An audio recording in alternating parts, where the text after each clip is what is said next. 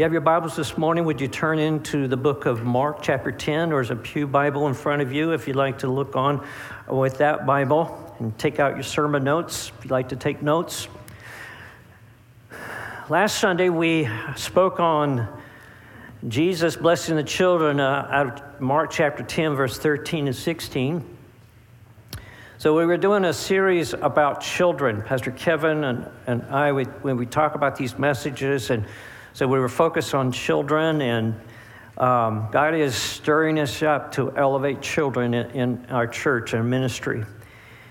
And so when we were looking at this portion of passages of Scripture, I was tempted personally to just skip over it because it's talking about Jesus' view on marriage and divorce. And most of us experience in some way or another the emotional pain that divorce leaves, that gives. And some of you, I know that this is fresh. This is like a scab being torn emotionally on your heart as we talk about this subject. And divorce stir up a lot of emotions. Some of you as children, you when we talk about this, you go back to things that happen in your life, growing up years, and it's painful.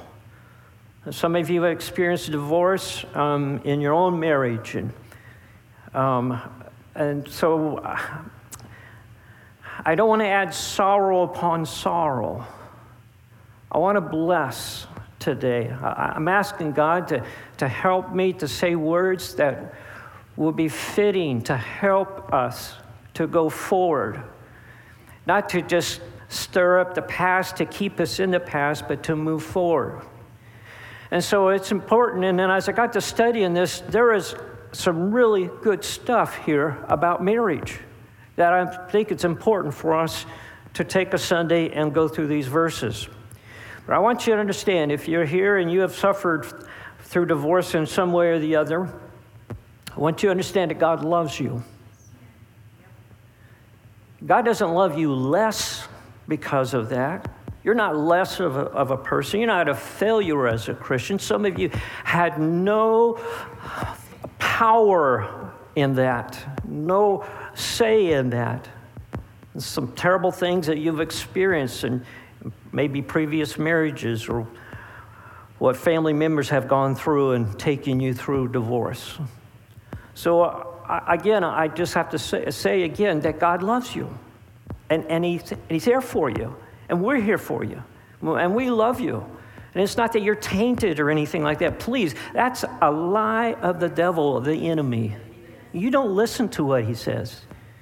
You are a child of the King. We just sang about that. You are a creation of God, and God will use you, even those experiences in his life. Listen, he takes that and turns around to make good come out of it. Oh, if you just turn that and release that to him, amazing things will happen, how he will use your experiences, both good and both bad in our life. And when we come to marriage, there are some different thoughts about what marriage is. Basically, when you boil it down, there's a worldview and there's a biblical view of marriage and how we see the world. There's a worldview and there's a biblical view. Worldview comes from the thoughts and the creation of man. Biblical view comes from the thoughts and the creation of the Creator of our world. And so Jesus says some really good things for us today about marriage and about divorce. So let's start reading in Mark chapter 10. And let me read verse 1 and make some comments as we go through this passage. Verse 1 of chapter 10, Mark, then he says, then he rose from there, and this is Jesus. So Jesus rose from there, and he came to the region of Judea by the other side of the Jordan. And multitudes gathered to him again, and as he was accustomed, and he taught them again. Now let's stop here and say, as we go through this, in the book of Mark, we're going through a transition. And remember, we've been talking some things, Pastor Kevin and I have been preaching about, the Sea of Galilee, the miracles and the healings and all that happened in the Sea of Galilee, and he's manifesting who he was and all that. But now there is a difference that is happening from the rest of the book of Mark. There is a transition, both of location from the Sea of Galilee. Now he is heading towards Jerusalem, and it's 6 months out towards the cross at Jerusalem.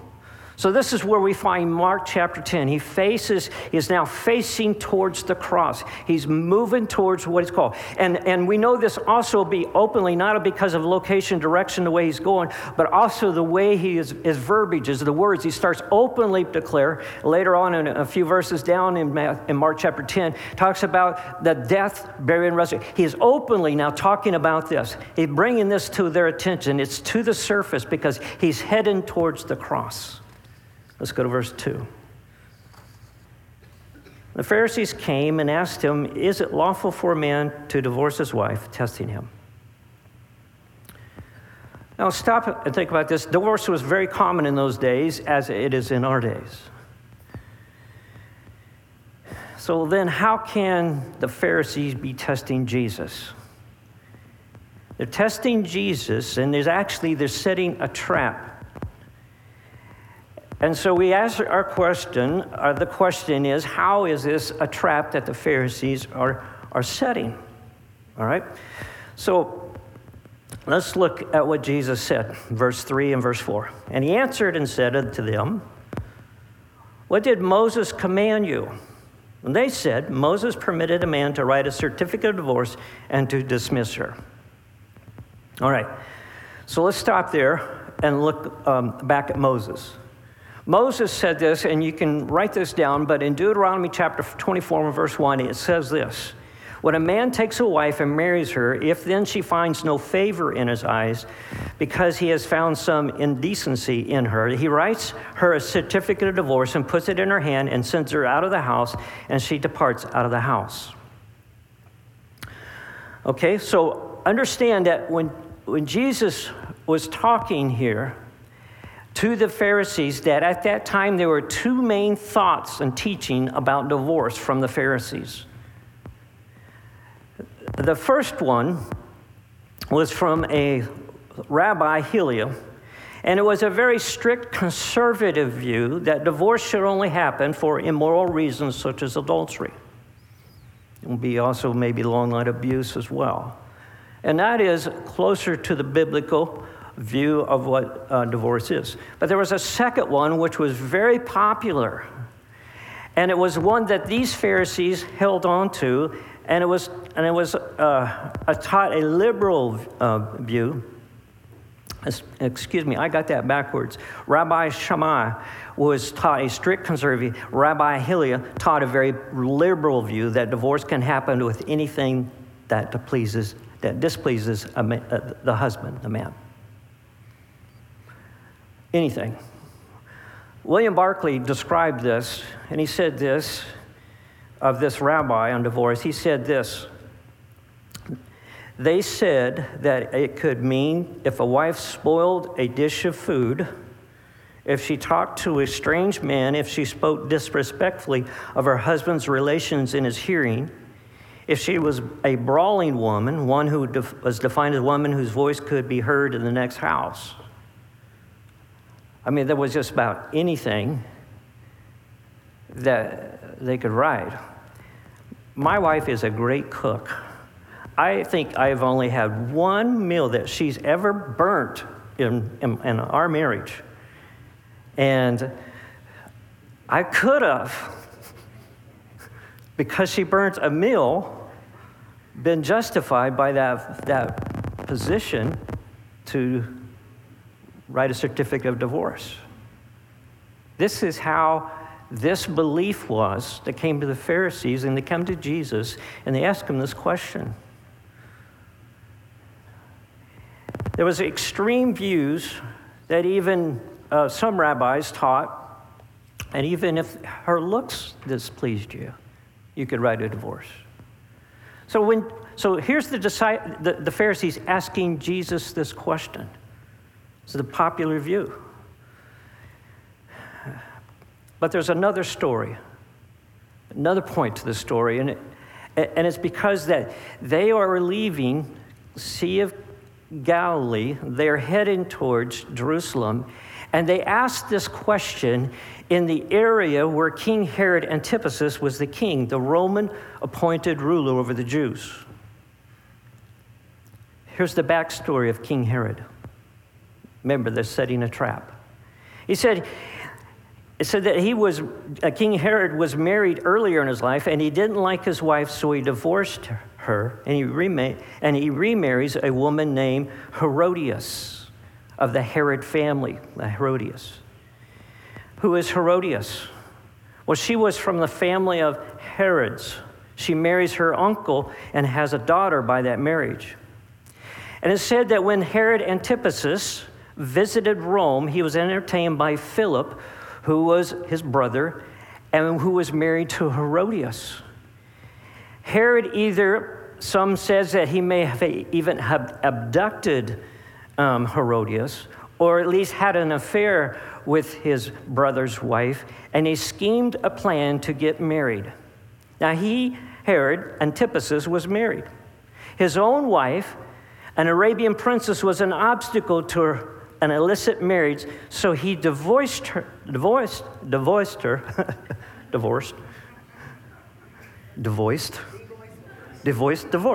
means the same.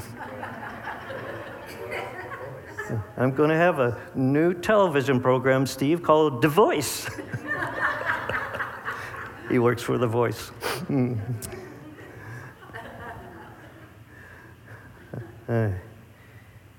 So he divorced her. And Herodias becomes queen in her place and with her daughter. Herodias, who was displeased when John the Baptist came along the scene and reprimanded King Herod that it wasn't lawful for the king to marry Herodias.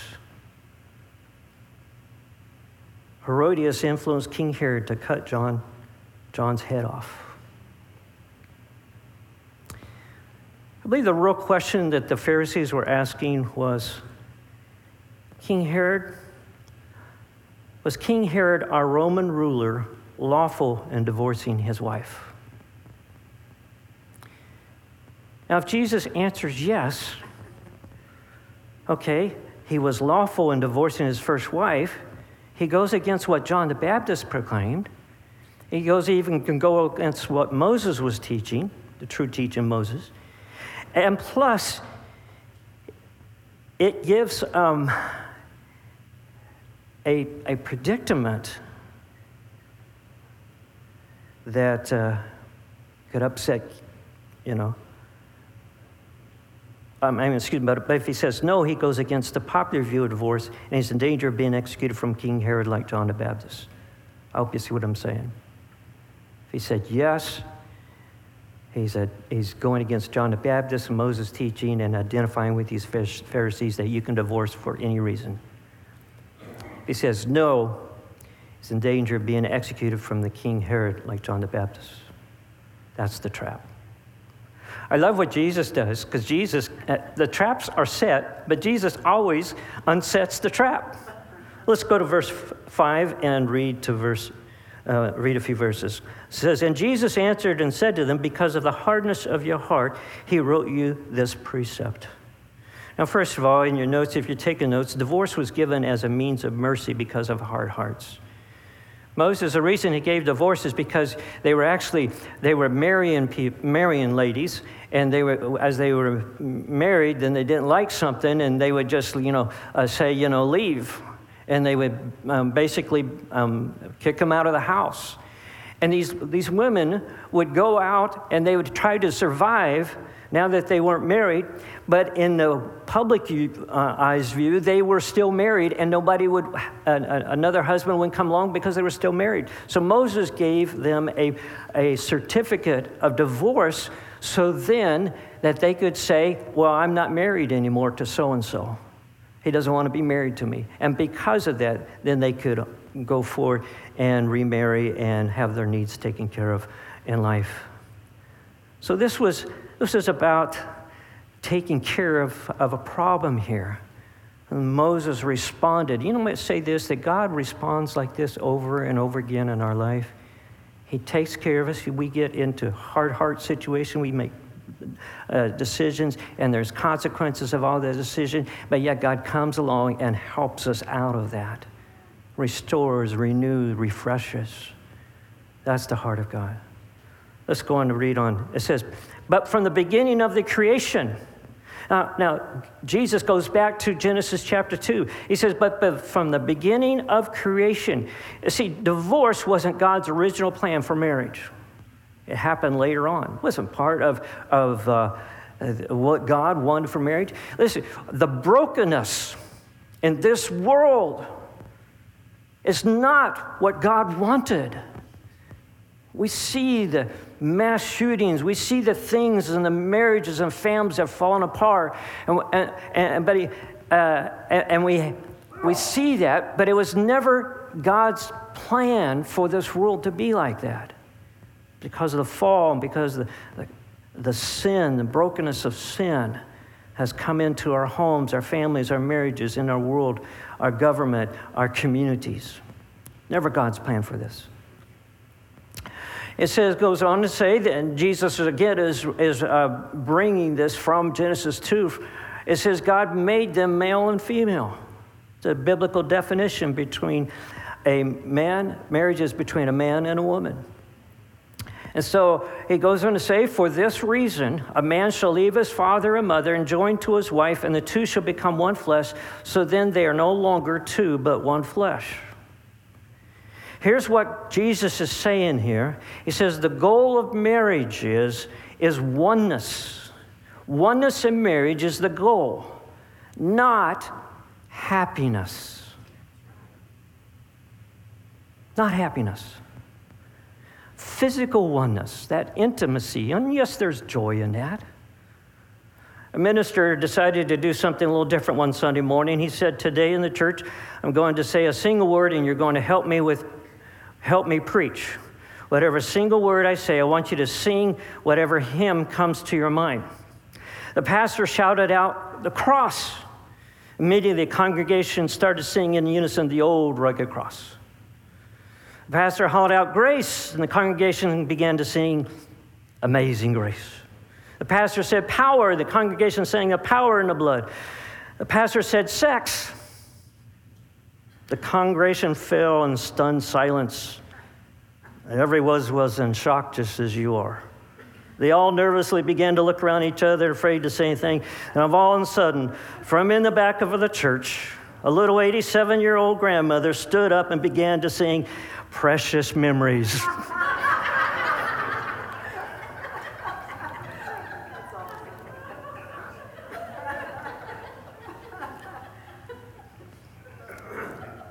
Listen, God says very clear, when Jesus was speaking, he could have said all the things of the goal of the marriage. It's not happiness.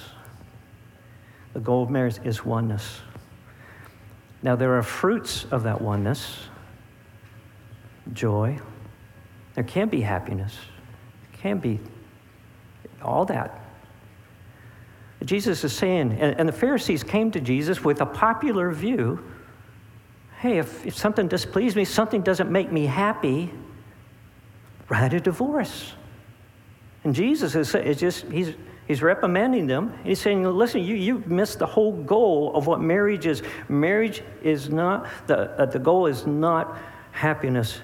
He says it's oneness. And not oneness also with each other and oneness with God. Oneness, like the Trinity.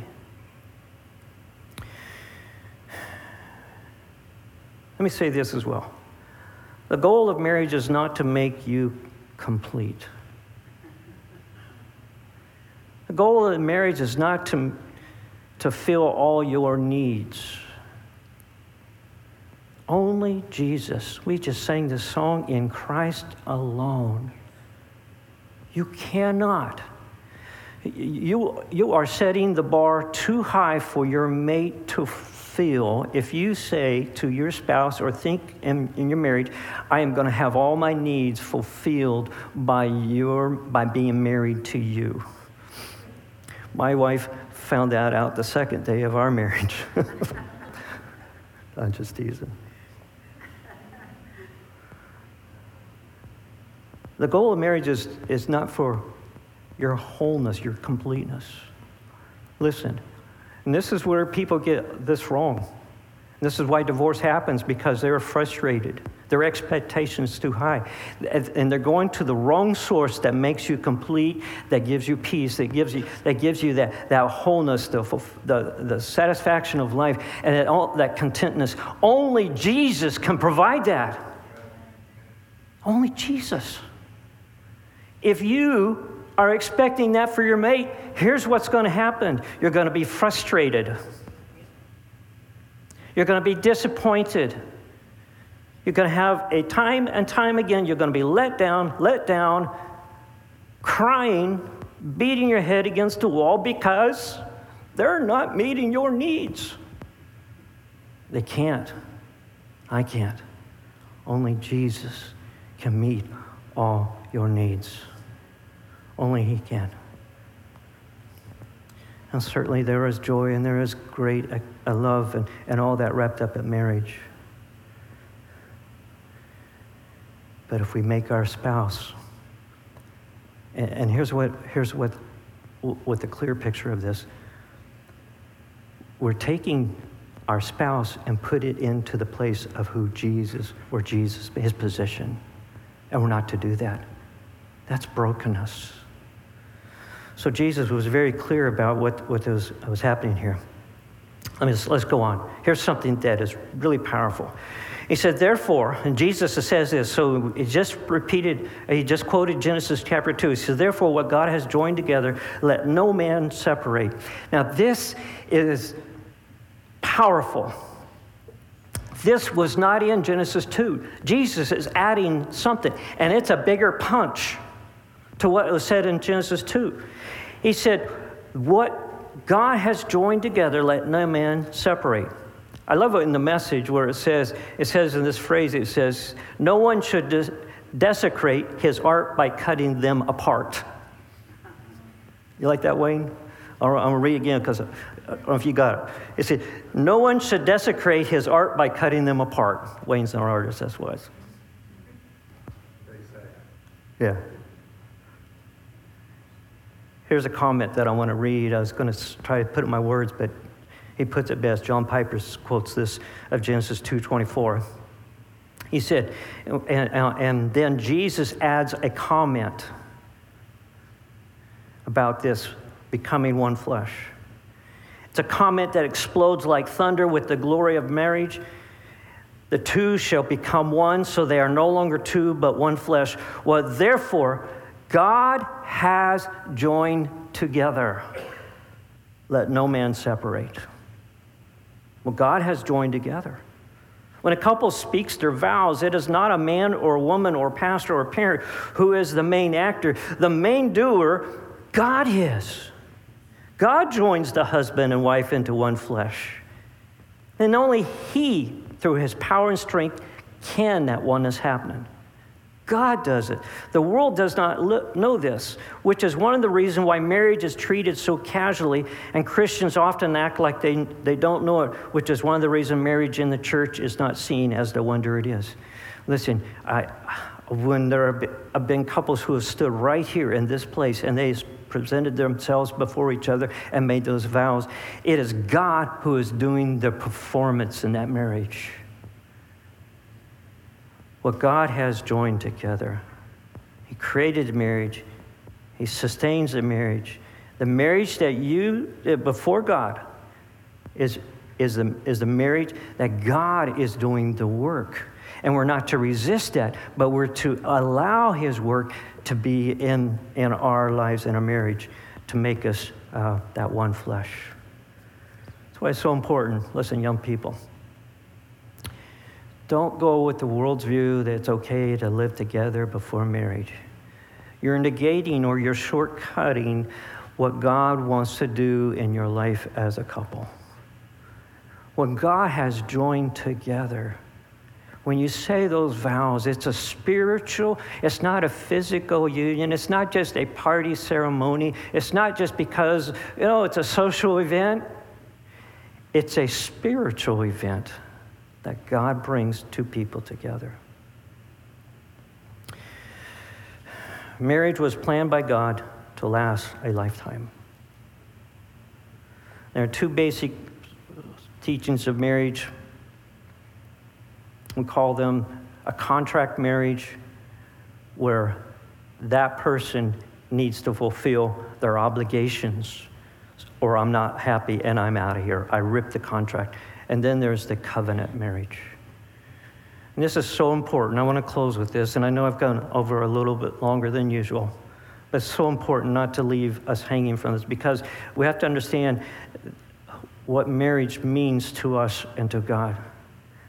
A contract marriage, the power of the contract is based upon performance. It is what the Pharisees believe. Covenant marriage is based upon unconditional love. The couples enter marriage with the goal of meeting the needs of the others, not getting their needs met, but the needs of the others is the primary goal. And this covenant marriage is the best example to us and to the world of a relationship with Jesus Christ in us. Marriage is an ongoing, vivid illustration, this covenant marriage, a vivid illustration of what it costs to love an imperfect person unconditionally, the same way Christ has loved us. A covenant marriage pictures what God is doing for us and to us, that relationship.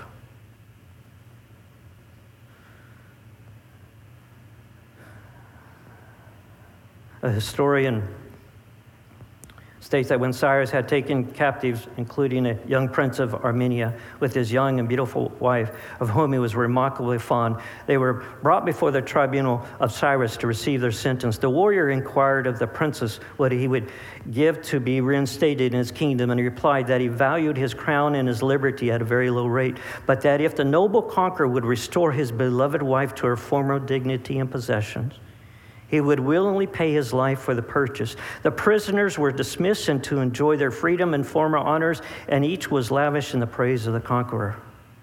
And you, said the prince, addressing his wife, what do you think of Cyrus?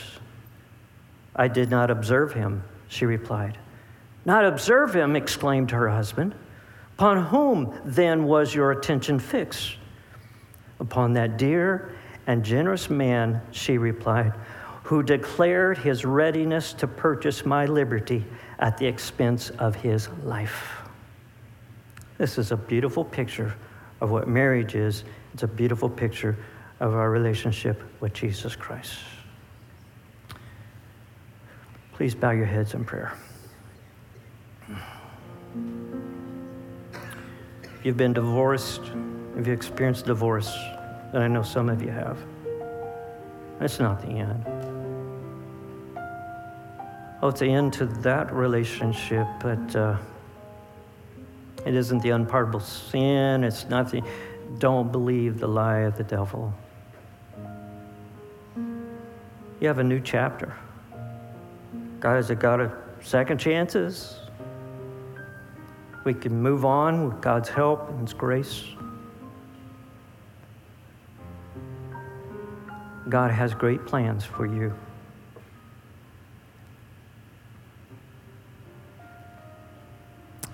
Heavenly Father, we pray for those who are even right now of pains and of divorce that are very fresh.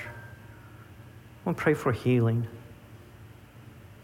I pray, God, that they will just allow you to help them through the process, moving forward. Help them, Father, not to allow bitterness to become hard-hearted through divorce. That God, that you will bring comfort, healing, love, restoration. And however that looks, God, we leave that up to you. And pray for marriages here today. It could be marriages that are maybe on the rocks. Maybe the divorce word has been mentioned. And pray for the marriages that have set up the wrong goal and the wrong expectations of their spouses. We would have the correction from your word and see the beauty of marriage.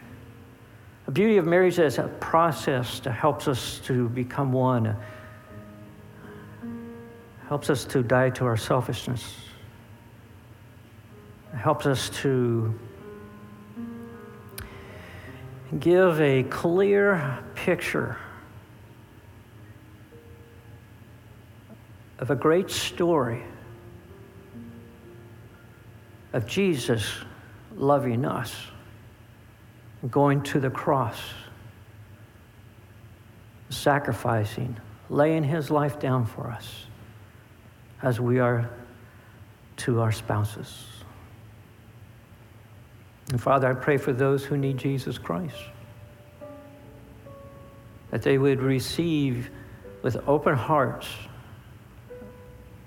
God, you coming in and helping them. Forgiveness of their sins. Allow your power to be there to help them, perhaps in a marriage or just the circumstances of life, Lord. They would be open to your power coming in through what Christ has done upon the cross. We ask this in Jesus' name. Amen.